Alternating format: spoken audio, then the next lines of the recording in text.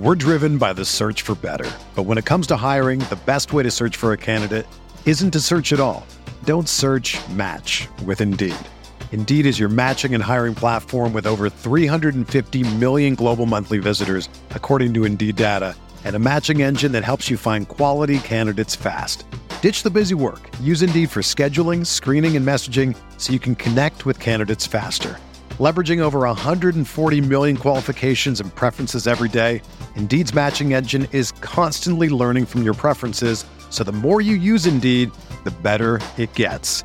Join more than 3.5 million businesses worldwide that use Indeed to hire great talent fast. And listeners of this show will get a $75 sponsored job credit to get your jobs more visibility at Indeed.com/Blue Wire.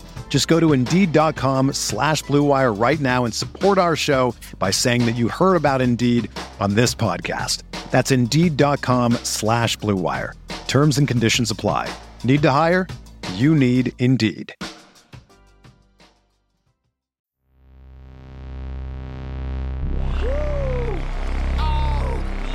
Shot slammer jammer, baby.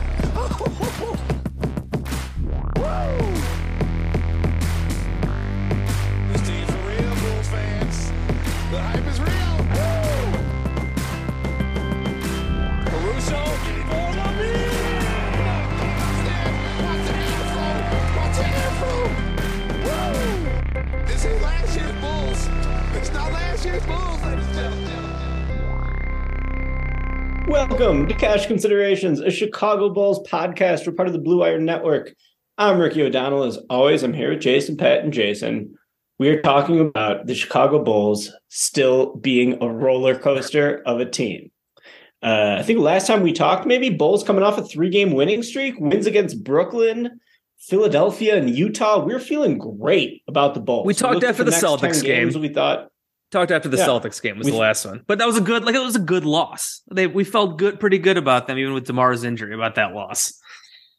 It was a fine loss at that point. We looked ahead. We saw games against the Wizards, the Thunder, Detroit, Atlanta, Indiana, Charlotte, Orlando, all on the schedule. And we thought, hey man, maybe the Bulls could be 500 or better than 500 by February 1st. Maybe this team can kind of put itself in position to start climbing up the Eastern Conference standings as the All-Star break approaches. Still only really 5 very good teams in the East. That 6th spot currently belonging to the Knicks, who, to their credit, are 25-19. The Knicks are turning into a really good team behind a bounce-back season from Julius Randle, a great debut year for Jalen Brunson in New York. But there's still some upward mobility in the East, right? All the Bulls had to do was to beat some bad teams. But Jason, the story of this season is that the Bulls have righted themselves against elite competition this year, and they have really struggled against bad teams. We saw that play out again this week. Bulls lose to the Wizards to begin the week 197. That was the game where Zach LaVine hit a ridiculous three-pointer with 1 second left on the shot clock, with about a minute left. Gave the Bulls a chance to potentially win the game at the end. Kyle Kuzma answered on the other end with even more over ridiculous. Alex Caruso. Yeah. And then with down 3 on the final possession, Zach LaVine thought he was fouled, shot at 2, shouldn't have shot at 2, even if he was fouled because he missed the shot. So Bulls lost that game to a Wizards team without Porzingis and Beal. That was a fucking brutal loss for the Bulls. That did come without DeMar DeRozan, who has missed all 3 games in this stretch. But that was one of the worst losses of the season for the Bulls, to lose to a Wizards team that, without Beal and Porzingis, is one of the least talented in the league. They started Taj Gibson in that game, Jason, and the Bulls still lost. Anthony Gill had 20 points. That was brutal, man. Such a frustrating loss. Yeah, Gill had 18 points in 23 minutes off the bench. And then they followed that up with a game against the Thunder. Of course, the Bulls had lost to the Thunder earlier this year. The Thunder were expected to be in the Victor Wembanyama derby coming into the season, but they're sneaky good. They're feisty. In playing position right now in the West. They're close. Well, the Thunder gave the Bulls the business. 124-110. Thunder sweep the season series against the Bulls. It was a game that the Bulls made a nice run in the third quarter to make it competitive. I thought, okay, they can pull this one out. But the Thunder just smacked them in the fourth. big game for Josh Giddey, really nice game for rookie Jalen Williams, and the Bulls lose that game 124-110. Interesting decision there. Patrick Williams, 18 points, his second highest scoring game of the season, did not play in crunch time. Billy Donovan went with Derrick Jones Jr. over him. Donovan said after the game that he liked Jones's defense on Shai Gilgeous-Alexander. So tough to see Pat, in a game where he was actually scoring the ball, shooting the ball really well, not get to close. But, I sort of get it from Donovan's sake because Pat can't really guard Shai. Can just, yeah. Shai is super hard to guard in general. Yeah. Such like a funky offbeat player who just like moves in different rhythms than you're accustomed to seeing from everyone else. Shai is top 15 player in the league, probably. Yeah. Shai is a complete stud. At this point, you'd probably say he's better than Paul George, right? Famously traded for Paul George and like a boatload of draft picks only a couple of years ago. So his development has been awesome. He's averaging over 30 a game. You know what, though? He only scored 21 in that game against the Bulls. So 21 on 7 of 14. Bulls did a pretty good job against Shai, but they couldn't guard anyone else. So Thunder beat the Bulls in that game. Really tough losses back to back. I mean, I got respect for the Thunder to a certain extent, especially with them like apparently trying to win when everyone thought they would tank one more year. But the Bulls, if they're a serious team, you got to beat the Wizards for sure. And you should beat the Thunder at home after you lost to them once already. And Thunder were on the second of a back-to-back. They had a big win in Philadelphia the night before. So like the Thunder have been feisty. Thunder have been feisty. And Shai's averaging 30. He's again borderline top 10, 15 player this year. But still, they're on the second of a back-to-back. You're at home, even without DeRozan. You just got to win that game. And they got punked. They went down big early. They came back. They went down big again. They came back. And then they got punked. It was like it was the same exact, basically just kind of game flow the entire game. It's like Thunder go up, Bulls come back, Thunder go up, Bulls come back, Thunder dominate down the stretch and win that game. So yeah, disappointing losses. But then of course, I guess I'll take clearly, clearly the Bulls view the Golden State Warriors as being an elite team because the Bulls came out and they kind of smacked the Warriors in the opening tip. A great first quarter for the Bulls, 35-20. They outscore Golden State. They weather the storm in the second quarter when the Warriors basically stormed right back to make it close at halftime. But Bulls win 132-118. The headline performance from none other than Nikola Vucevic, a career high 43 points, shoots 18 of 31 from the field. 5 of 10 from 3, also adds 13 boards, 4 assists, 4 steals. I thought he was really active defensively, playing more towards the level of the screen, getting his hands up when those passes come out, getting a few deflections. So Vooch was incredible in that game. He was basically the focal point of the offense in a game without DeRozan. And, that was like Orlando Vooch right there. Like he's hitting his threes. He took 31 shots, which without looking this up, that's got to be the most he's ever taken for the Bulls. 31 shots is a shit ton of shots. But he had an efficient scoring night, too. The thing with Vooch is he just never gets to the free throw line. He went 2 of 2 from the free throw line in a game where he scored 43 points. Nothing easy for Vooch, right? Like, I think that's where the lack of athleticism sort of shows up. Yeah. It's like he never actually beats anyone to the spot. And when you beat someone to the spot, that's often how you get foul calls. But Vooch, incredible game. When he's hitting threes like that, he's a different player. We'll talk a little bit more about that later. Zach LaVine, 27 points. I think LaVine has scored 25 or more in 6 straight games. Rough shooting night for Zach, 1 of 8 from 3. He also went 1 of 8 from 3 against the Thunder. But what did he do in both those free games, throws. Jason? Zach got to the foul line, and that is sort of the other part of Zach's skill set.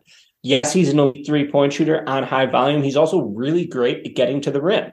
And getting to the rim is probably the best way to get free throws. So, 1 of 8 from 3 against the Thunder and the Warriors, like we said. But against the Thunder, he goes 14 of 15 from the line. Against the Warriors, he goes 12 of 14 from the line. So even in a game where it didn't feel to me like Zach played a great game against Golden State. He finished with 27 points on 18 shots, 7 of 18 from the field. And 6 assists, 9 rebounds. His playmaking's been pretty decent. In general, this month, he's averaging 29 a game. He's shooting 40% from 3 on 9.8 attempts per game from 3. So Zach continues to trend up. Could be a frustrating player at times. I know my Twitter mentions were aflame with Zach slander at the Wizards game. Yeah.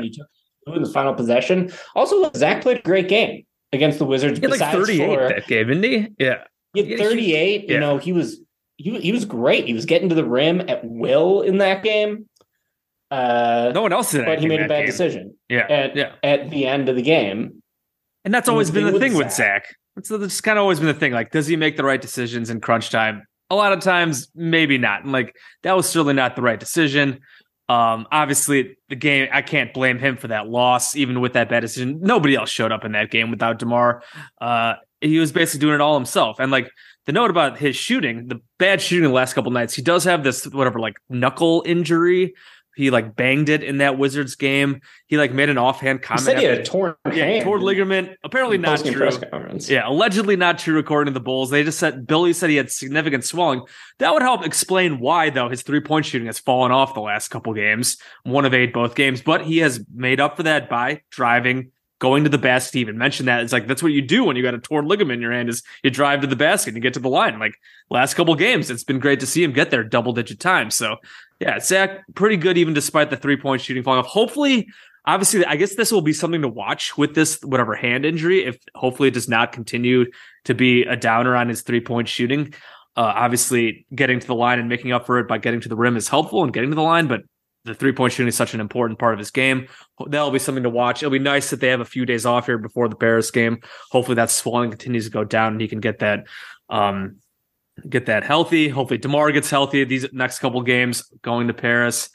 But yeah, I mean, just overall, just for these last couple games, it really is just, again, the same song and dance with this team where they lose these 2 games where they should win. And then like the Warriors game, it was like a toss up, and I was going like through it on Twitter. The Warriors have been maybe the weirdest team in the NBA this season because they're the defending champs. They have maybe like the 2nd or 3rd best home record in the NBA.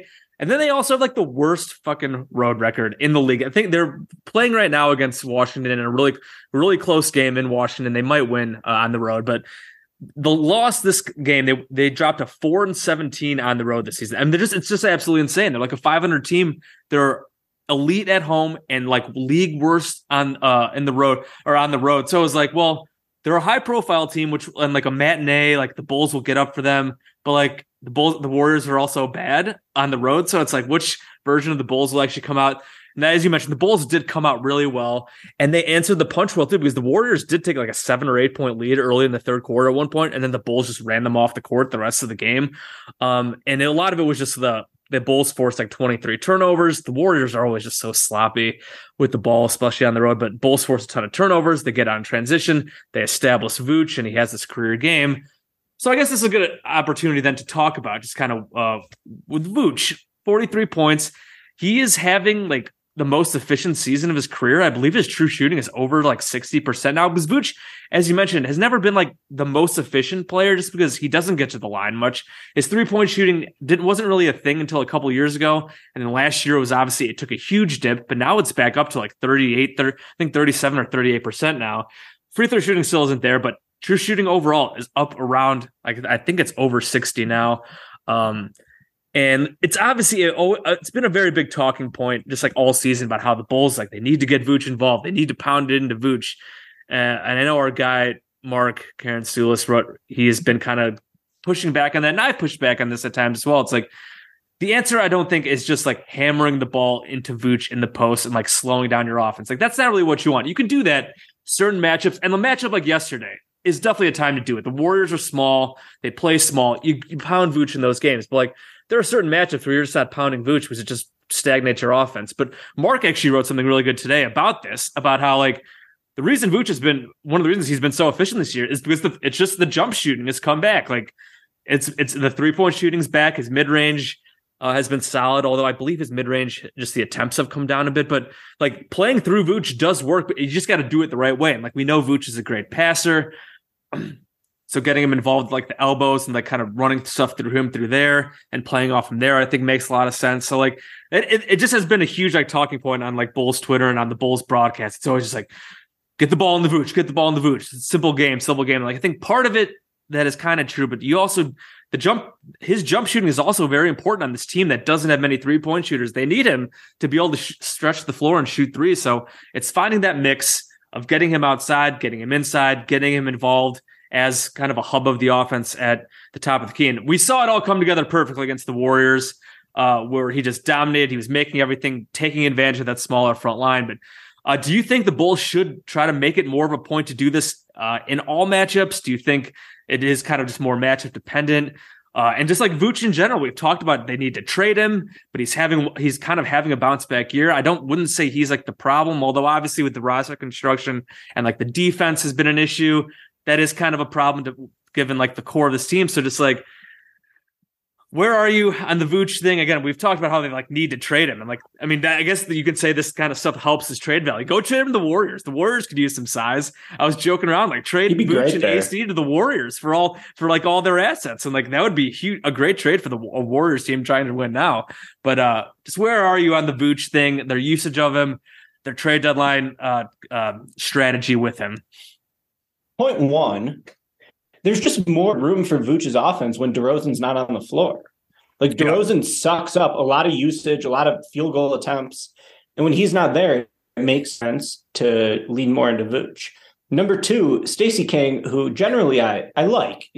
Stacey's great. We love Stacey.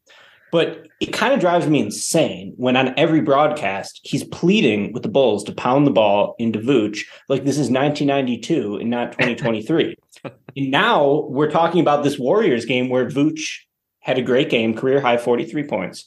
You're asking me, does this mean the Bulls need to pound the ball into Vooch? Jason, he took 10 threes. He did, yes. It wasn't a game where he's scoring in the low post. This was a game where he was firing from three. And my main takeaway here is that this was the player the Bulls thought they were trading for when they packaged those 2 first-round picks to get Vooch. His last year in Orlando, 40.6% from three on 6.5 attempts per game. The Bulls thought they were getting a stretch 5, and they thought that Vooch was going to be a high-quality shooter for them.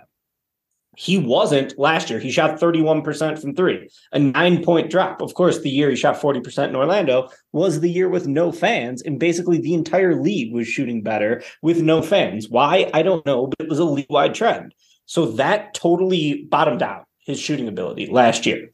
This year, after going 5 of 10 against Golden State, he's hitting 38.3% of his threes on 4.6 attempts per game. So he's not quite as high volume as he was in Orlando. He's not quite as accurate. But, dude, 38% on pretty decent volume is pretty damn good for a center. That's what we wanted. I mean, we were just having a good year shooting the ball. He's having a good year shooting the ball. Yep, absolutely. The team is much, much better when Vooch shoots the ball. Like, that's the guy they thought they were getting. The offense has been kind of based around Vooch shooting a lot. How many open looks does Vooch get on the perimeter that he like either turns down or he fires and missed? Seemed like that was the only thing happening last season. This is an essential part of Vooch's skill set, is his ability to stretch the floor. And when he sort of became like the new Carlos Boozer, and I'm using that as an insult last year for Bulls fans, when Bulls fans were just blaming all the problems on Vooch, like there is more to Vooch's game than the shooting, right? He's a very good screen setter. He's a great passer. He was really a playmaking hub for the Bulls last year, an essential playmaking hub for them. And he's still doing all that this year. And he's been, pretty solid. Playmaking numbers, above three assists a game, just like it's been for his entire career. His game is more nuanced than just as a big guy who can shoot, but also the Bulls are dead last in 3-point attempts in the league. They're like 27th in 3-point makes. So they need Vooch to shoot threes. And when he does, the Bulls are a better team. His 3-point rate is the highest of his career right now at .341. His true shooting 61.1. That'd be the highest of his career. So a lot of it is just like he's taking more threes. He is getting to the line a little bit more than the last couple of years, but he's taking more threes. He's making them more, and he's just been more efficient overall. So we're driven by the search for better, but when it comes to hiring, the best way to search for a candidate isn't to search at all. Don't search, match with Indeed. Indeed is your matching and hiring platform with over 350 million global monthly visitors, according to Indeed data, and a matching engine that helps you find quality candidates fast. Ditch the busy work. Use Indeed for scheduling, screening, and messaging so you can connect with candidates faster. Leveraging over 140 million qualifications and preferences every day, Indeed's matching engine is constantly learning from your preferences, so the more you use Indeed, the better it gets. Join more than 3.5 million businesses worldwide that use Indeed to hire great talent fast. And listeners of this show will get a $75 sponsored job credit to get your jobs more visibility at Indeed.com/Blue Wire. Just go to Indeed.com/Blue Wire right now and support our show by saying that you heard about Indeed on this podcast. That's Indeed.com/Blue Wire. Terms and conditions apply. Need to hire? You need Indeed. Another day is here, and you're ready for it. What to wear? Check. Breakfast, lunch, and dinner? Check. Planning for what's next and how to save for it? That's where Bank of America can help. For your financial to-dos, Bank of America has experts ready to help get you closer to your goals. Get started at one of our local financial centers or 24/7 in our mobile banking app. Find a location near you at bankofamerica.com/talktous. What would you like the power to do? Mobile banking requires downloading the app and is only available for select devices. Message and data rates may apply. Bank of America NA, member FDIC. I also kind of appreciate Vooch's defense at the level of the screen. He's pretty active, getting his arms up and being able to either get deflections or just like cause some havoc. I kind of like how they're using him not in as deep of a drop this year. Also, Vooch still is a dog shit rim protector. And I continue to want to see this Bulls team with a real rim protector. This year, Vooch is averaging under 1 block a game, 0.9 blocks per game. He just gets burned to the cup if you get a step on him so easily. And the Bulls don't have enough supplemental rim protection from their other guys to like come over and stop that. Right. I would love to see Patrick Williams used more as a low man on that, but instead they're using Pat as a wing stopper where he's basically, D'ing up the best perimeter player on the other team. So I think in the future, perhaps that's an area where Patrick Williams can kind of shine as a supplemental rim protector, but it's tough to do when you're also the wing stopper, and the Bulls need more shot blocking on the team. Vooch doesn't really provide any. So when I think about Vooch, I will think the fans were too hard on him. He's been an above average, pretty good center. One thing that like always gets said whenever like the national media talks about the Vooch trade is that they say, well, I'd rather have Wendell Carter Jr. right now than Vooch. I think that's bullshit. I think right now, Vooch is a better player than Wendell. Wendell's also, 8 years younger, 9 years younger? Yeah. So Wendell will probably be better in the future. There's not a huge gap between them. But, the Magic went on a pretty decent winning streak when Carter was hurt. Pulling up Carter's numbers right now. Yeah, I mean, he's averaging 15.8 points, 8.6 rebounds, 2.8 assists. And even though he's shooting more threes this year, he's at 35%. So Vooch is just a little bit better in every category. Carter's a good player, though. Yeah. And, of course, going forward, you take Carter because his career is still on the up and Vooch is going down. But people always say that. They're always like, I'd take Carter over Vooch right now. Well, no. Vooch is better than Carter right now. Will he be in a year or two? You need to throw in 2 first-round picks. Obviously, Franz Wagner it was a bad trade. Helps change the equation there, of course. It was a bad trade. It was a very bad trade for the Bulls. The Bulls should be thanking their lucky stars the Rudy Gobert trade went down, because now you look at the Gobert trade and you're like, the Vooch trade wasn't that bad. But in general, Vooch, above average center, just zero rim protection. It's tough to have a center with zero rim protection, but he's pretty good offensive center. I appreciate him. And one thing I've thought throughout this year is that the entire season has been a big game of who is the scapegoat for this underwhelming Bulls year. They now sit 20-24 overall. They would be in 10th place, so the last seed in the play-in tournament, half game ahead of the Raptors. I don't think Vooch is the scapegoat. The Vooch trade is the scapegoat for why the Bulls don't have more upward mobility in terms of their future. But for this team, why are they 20-24? Vooch has been pretty good. Yeah, absolutely. He's not him individually is not the problem. Obviously, when you look at the mix together, we've talked about just the fit of the team and maybe just he's just not the right fit and with what they have. But yeah, I mean, again, offensively, he's having a really damn good season, career efficiency season. Reading over Mark's thing at SCHGO, Vooch also just shooting the lights out from mid range as well. So just everywhere, his jumper is just killing it this season. Contract year. So yeah, definitely not the problem. So I guess then just again, they still probably need to trade him though, right? Well, the thing is, like, what can you bring him back on next year? Yeah. So if you could get him for the Al Horford contract, you might want to bring back Vooch next year.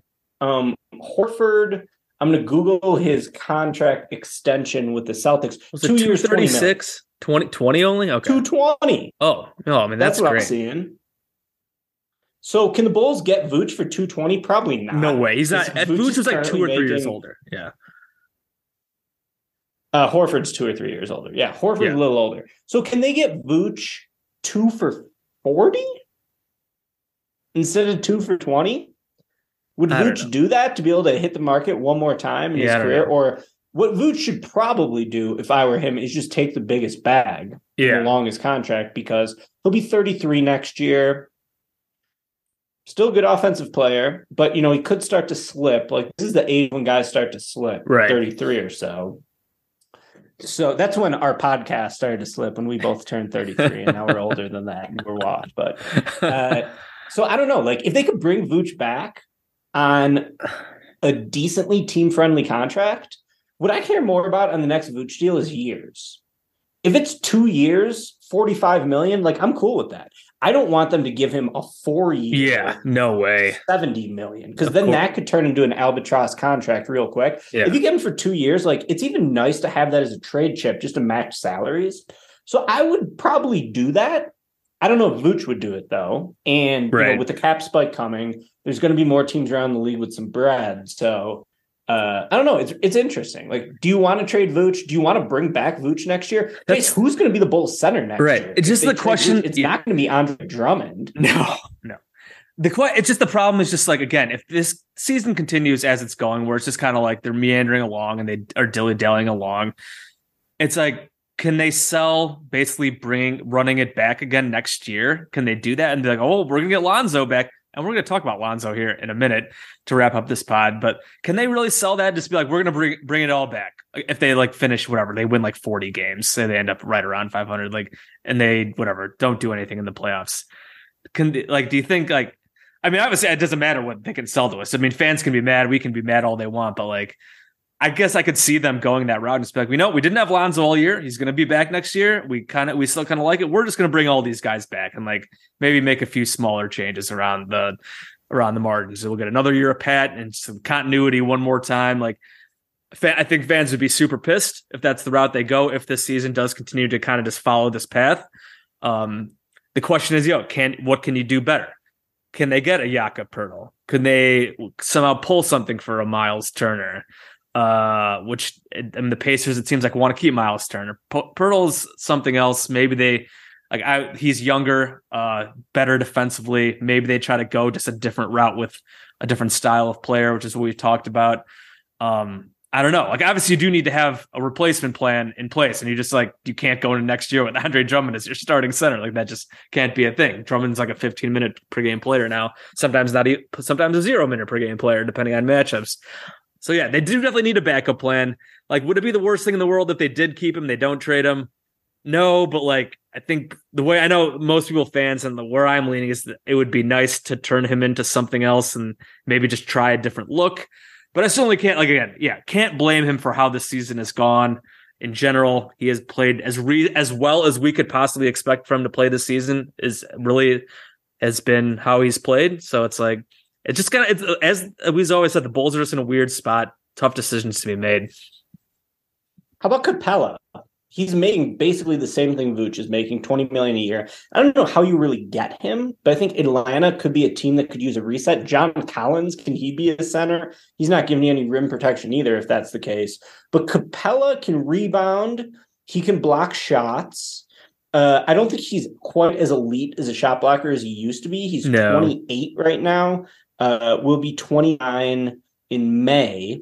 He has 2 years remaining on his deal after this one, but that would just be like a different type of center to look at. And he would have, so you'd have him for 2 more years, average of $21 million per year. If Atlanta wanted to get rid of him and focus more on Onyeka Okongwu as their starting center, he might be someone you could look at. Also, like, John Collins has been in trade rumors for like forever. His whole career, basically. He says he admitted he just like doesn't give a shit anymore about it. Just like trade me, please. He's 25 still. So Collins, like, he blocks more shots than Vooch. He's at 1.4 blocks per game. So, he's got a little different offensive skill set too. He could also maybe give you some of the shooting that Vooch gives you. He's not really a natural center. He's more of a 4, but like he's a big. So maybe you could just like go get John Collins, play him at the 5, Pat at the 4. I feel like if they were to go get John Collins, they would do it to like upgrade on Pat for right now. I don't think they wouldn't trade Pat for him. Obviously, John Collins' value is, I feel like, pretty low right now. You might be able to buy low just because he's been on the market so long and like he clearly doesn't want to be there. The Hawks are a complete clusterfuck. So can you play the 5? What do you think? I think maybe like full-time 5. Just I don't know about that. Probably not. But like if Pat was a better rebounder, center. If the Bulls had better rebounders like around him, maybe, and just like better defensive players, Pat's has become a pretty good defender, but he's not a good rebounder yet. And then you have like Zach DeMar, and Lonzo's a good rebounder when he's back. Full-time center John Collins, I'm just not sure about that. It would be pretty undersized. Like I said, I feel like if the Bulls were in like an actual good win now position, he'd be a good guy to just go get to play power forward, and you bring Pat off the bench for another year or two or something like that and see what happens from there. Because Pat has just been fine. Again, he's been kind of just, he's had some good games. He's had some huge dud games. Again, he didn't do much against the Warriors. And I think the Thunder game, he didn't do any, no, the Thunder game did play well. And I think it was the Wizards game. He didn't do anything. So it's like, I don't know, but I don't think the Bulls are in a position where they're going to go like trade for John Collins to like be their starting 4 right now, but who knows? Let's move on. Let's talk about Lonzo. As I mentioned before, I'll wrap up here we did get some Alonzo update. Well, first of all, what was it, last week? Over the weekend, might've been Friday, maybe end of last week. Lonzo posts on Instagram some videos of him working out on a treadmill, running on a treadmill. I think there was a video of him dunking too, I believe. Either way, he was doing a bunch of workout stuff, and we have not seen him running. As Ed has been talking about, he hasn't done running in like a year, and he admitted that today over in Paris. He met the media and he talked about how that was like the first time he's been running. He acknowledged, and we could all see it in that video. There was like a hitch in his gait. Did not look very comfortable. Clearly, when you've been off or not running for that long and dealing with this injury, and he also admitted there's still discomfort there. The running is going to look a bit weird. He addressed it all, and he said like he's not totally ruling out him being back. But I think at this point he probably realizes it. Everybody realizes it. We're in the mid-January right now. There's 3 years left, or three months left in the regular season, 4 months, whatever we're at. Like at this point, it just does not seem realistic to expect Lonzo to be back because he's just running now. There's still some discomfort that he's going to have to get over. He's still going to have to like get his running, gait back to normal.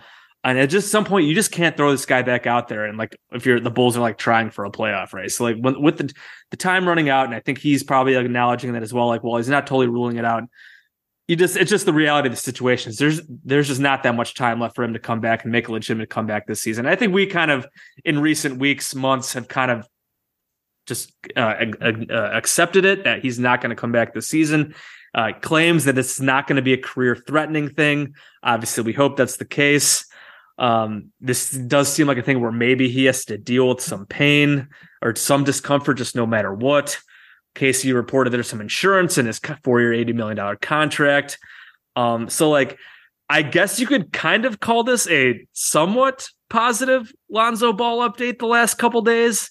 Would you choose to say that, even though it is probably, again, just kind of looking like he's not going to play and that there still is this discomfort, but the fact that he's running at least is like a slight step forward. That was always like my thing. It's like, is he running? Does he still have discomfort? He still does have discomfort, but like he looks like doing some somewhat intense running. So what is it? Is this a positive or negative Lonzo Ball update in these last couple days here? So first of all, we did pass the 1 year mark. We did. Of Lonzo's last game. He got hurt on January 14th. That was the last game he played. It was against the Warriors. I was there. The Bulls lost by like 1 million that game. You might have been there too. I was there. I was there as well. Also got hurt that game and had his knee issues. Yep. So we're over a year now. That video of Lonzo running made my knees hurt just looking at it. It just did not look like a professional athlete running. And it was cool to see Lonzo say today that it's not going to be career threatening. Of course, he's not going to say like this, I'm never going to play again or whatever. Like there will be a point where, it's going to play out. Like how impacted will his career be? Is he going to be fully ready to go next season? At the start of next season, is he going to be an active participant in training camp? How much pain is he going to be experiencing next season during training camp when he's trying to come back? Because I don't expect him to play this year at all. Yeah. I think that's just unrealistic. You just hope he can recover, man. It's such a weird injury. You almost wish he would have torn his Achilles or would have torn his ACL or both, maybe, because this injury just is super bizarre. And it seems likely that he may be able to run again. And, that's an essential part of playing basketball. Yes, but it seems like he's going to have pain management the rest of his career. So it sucks. He's 25, I believe. So these should be the best years of his career. That's why it was such a good move when the Bulls signed him. Yeah, he's 25. He'll be 26 next year because the best years of his career were in front of him. And this injury just really sapped that away because if you got bad knees, dude, it's very hard to play basketball. And it sure seems like Lonzo has bad knees. You hope he can be 100% next year. Can he be 90% next year? That would be pretty good too. Because really, like, he relied on his athleticism a bit defensively, just being able to like hold up against bigger forwards, being really quick darting into the passing lanes. His offensive game was not really predicated on athleticism at all. Not at all. He never really drove to the basket. Yeah. He was mostly a guy who was a connective passer and a volume 3-point shooter. So the offense, I think, should be okay as long as the knees are passable. The defense could slip, though, and his defense was spectacular. It was one of the reasons he was such a great role player. Like mobility, stuff like that, side-to-side mobility. Still feel for Lonzo. Would love to see him back this year. It's not going to happen, though. So if you're hoping for it, I think you got to readjust your expectations. I would be shocked if you played this year. Yeah, same. Same. I mean, like I said, watching that video, just watching the video, it's like first time running, and it's clearly a lot of work to do there on that stride. And if, like I said, still feeling it, like there's just not enough time left. Again, only a few months left until the playoffs. And it's not like they're going to throw him out there during like a playoffs, like if in a play-in situation or like in the last week or so, I would think so. Yeah, probably not coming back this season. But yeah. So Bulls next game in Paris. Yeah. Against the Pistons. Bulls have not played in Paris since 1997 when they played as part of the McDonald's Cup games, which was a competition the NBA did against like other international teams in the mid 90s. So the Bulls are back to Paris and they're playing the Pistons. It's their only game this week. Their next game after that is Monday, the 23rd against the Hawks. You look at this upcoming schedule, Jace, and it's a lot of winnable games. I'm going to read you the next 10. Pistons in Paris, home against the Hawks, road against the Pacers, who are sneaky pretty good, road against the Hornets, who are horrible. Pacers are slumping a bit without Halliburton, so that's huge. Road against the Hornets, road against the Magic, home against the Clippers, who are super uneven, home against the Hornets, home against Portland, home against Spurs, who are terrible. So that's the next 9. And then it gets hard. Then they play Memphis, Brooklyn, Cleveland, all on the road. But those next 9 games, you got to win 6 or 7. Like you just got to do it. 6 or 7. Yeah, you got to do it. If they're going to get back into this race at all, and like and even threaten at all for like the 6th seed, if that's even a thing, you got to win 6 or 7. If not, they're just going to keep meandering around this record and probably be whatever 9 or 10, especially because the schedule does, as you said, it toughens up. Then I believe it gets more difficult again as just kind of at the end of the season. So like, you got to win these games. I mean, Detroit, the Pistons, I know like whatever, playing in France, it's a weird schedule, weird game like in France. I mean, it's the fucking Pistons. You got to beat them. You can't lose the Pistons, Paris or not, like whatever. And DeMar, it looks like DeMar will be coming back. So like, it's just a game you got to win. No, zero excuses. You got to beat the Pistons in Paris. Be a cool experience for them. I was in Paris at the end of last year in the fall. It was fucking awesome. Don't go drink too much wine and eat too much French food out there, Bulls, and don't shit yourself. And please just beat the dang Pistons in Paris. And yeah, they'll get some nice time off after that as well. Don't shit yourself. Are you trying to tell us something about your Paris trip? No. Just I guess on the court I meant. But just don't blow this game and just make us all angry again by losing this game in Paris. It's really all I ask. Or maybe some people want them to see them lose this game and continue their way towards maybe blowing this thing up. But since we don't think they're going to do that, just beat the Pistons and please just do it. So yeah. Again, maybe the Bulls would have blown it up if it wasn't for the play-in tournament, Jason. But I don't think they want to blow it up anyway. I don't think so either. I mean, even then, the eighth, they're like a game out of the 8th seed right now. It looks like the Knicks are going to lose to the Raptors in OT today. I mean, they're still, again, I think, who's in the 8th seed right now? It's the Pacers. The Pacers have lost 4 in a row. The Bulls are only 3 games behind the 8th seed. So, like, even if there was no play-in tournament, they probably would not be blowing it up. Well, no, the Bulls are 2.5 games out of the 8th seed right now. Miami looks like they might lose in Atlanta. All these teams here just stink, man. So, like, they wouldn't blow it up. They're still just kind of right there. So again, if they're gonna have any chance here to get in this mix for like the 6th seed, got to win a bunch of these games coming up, and that's the bottom line, and that's it. So 1 game this week. It's in Paris. And they got to win it. That's the bottom line. That's going to do it for us here in this episode of Cash Considerations, a Chicago Bulls podcast. As always, shout out to the Blue Wire Network. If you like what we're doing here at Cash, tons of great pods all across Blue Wire. Great stuff going on. We got the NFL playoffs happening. We're in the middle of this NBA season. We got the trade deadline coming up. We'll have plenty of stuff to talk about. For us here at Cash, please rate and review us. Give us those 5-star ratings. We're on Apple Podcasts, Spotify, Stitcher, Google Podcasts, all those good places. You can follow me on Twitter. I'm at Bulls_J. You can follow Ricky at SBN_Ricky. So that's going to do it for us here in this episode of Cash Considerations, a Chicago Bulls podcast. Go beat the Pistons in Paris. Take it easy, everybody.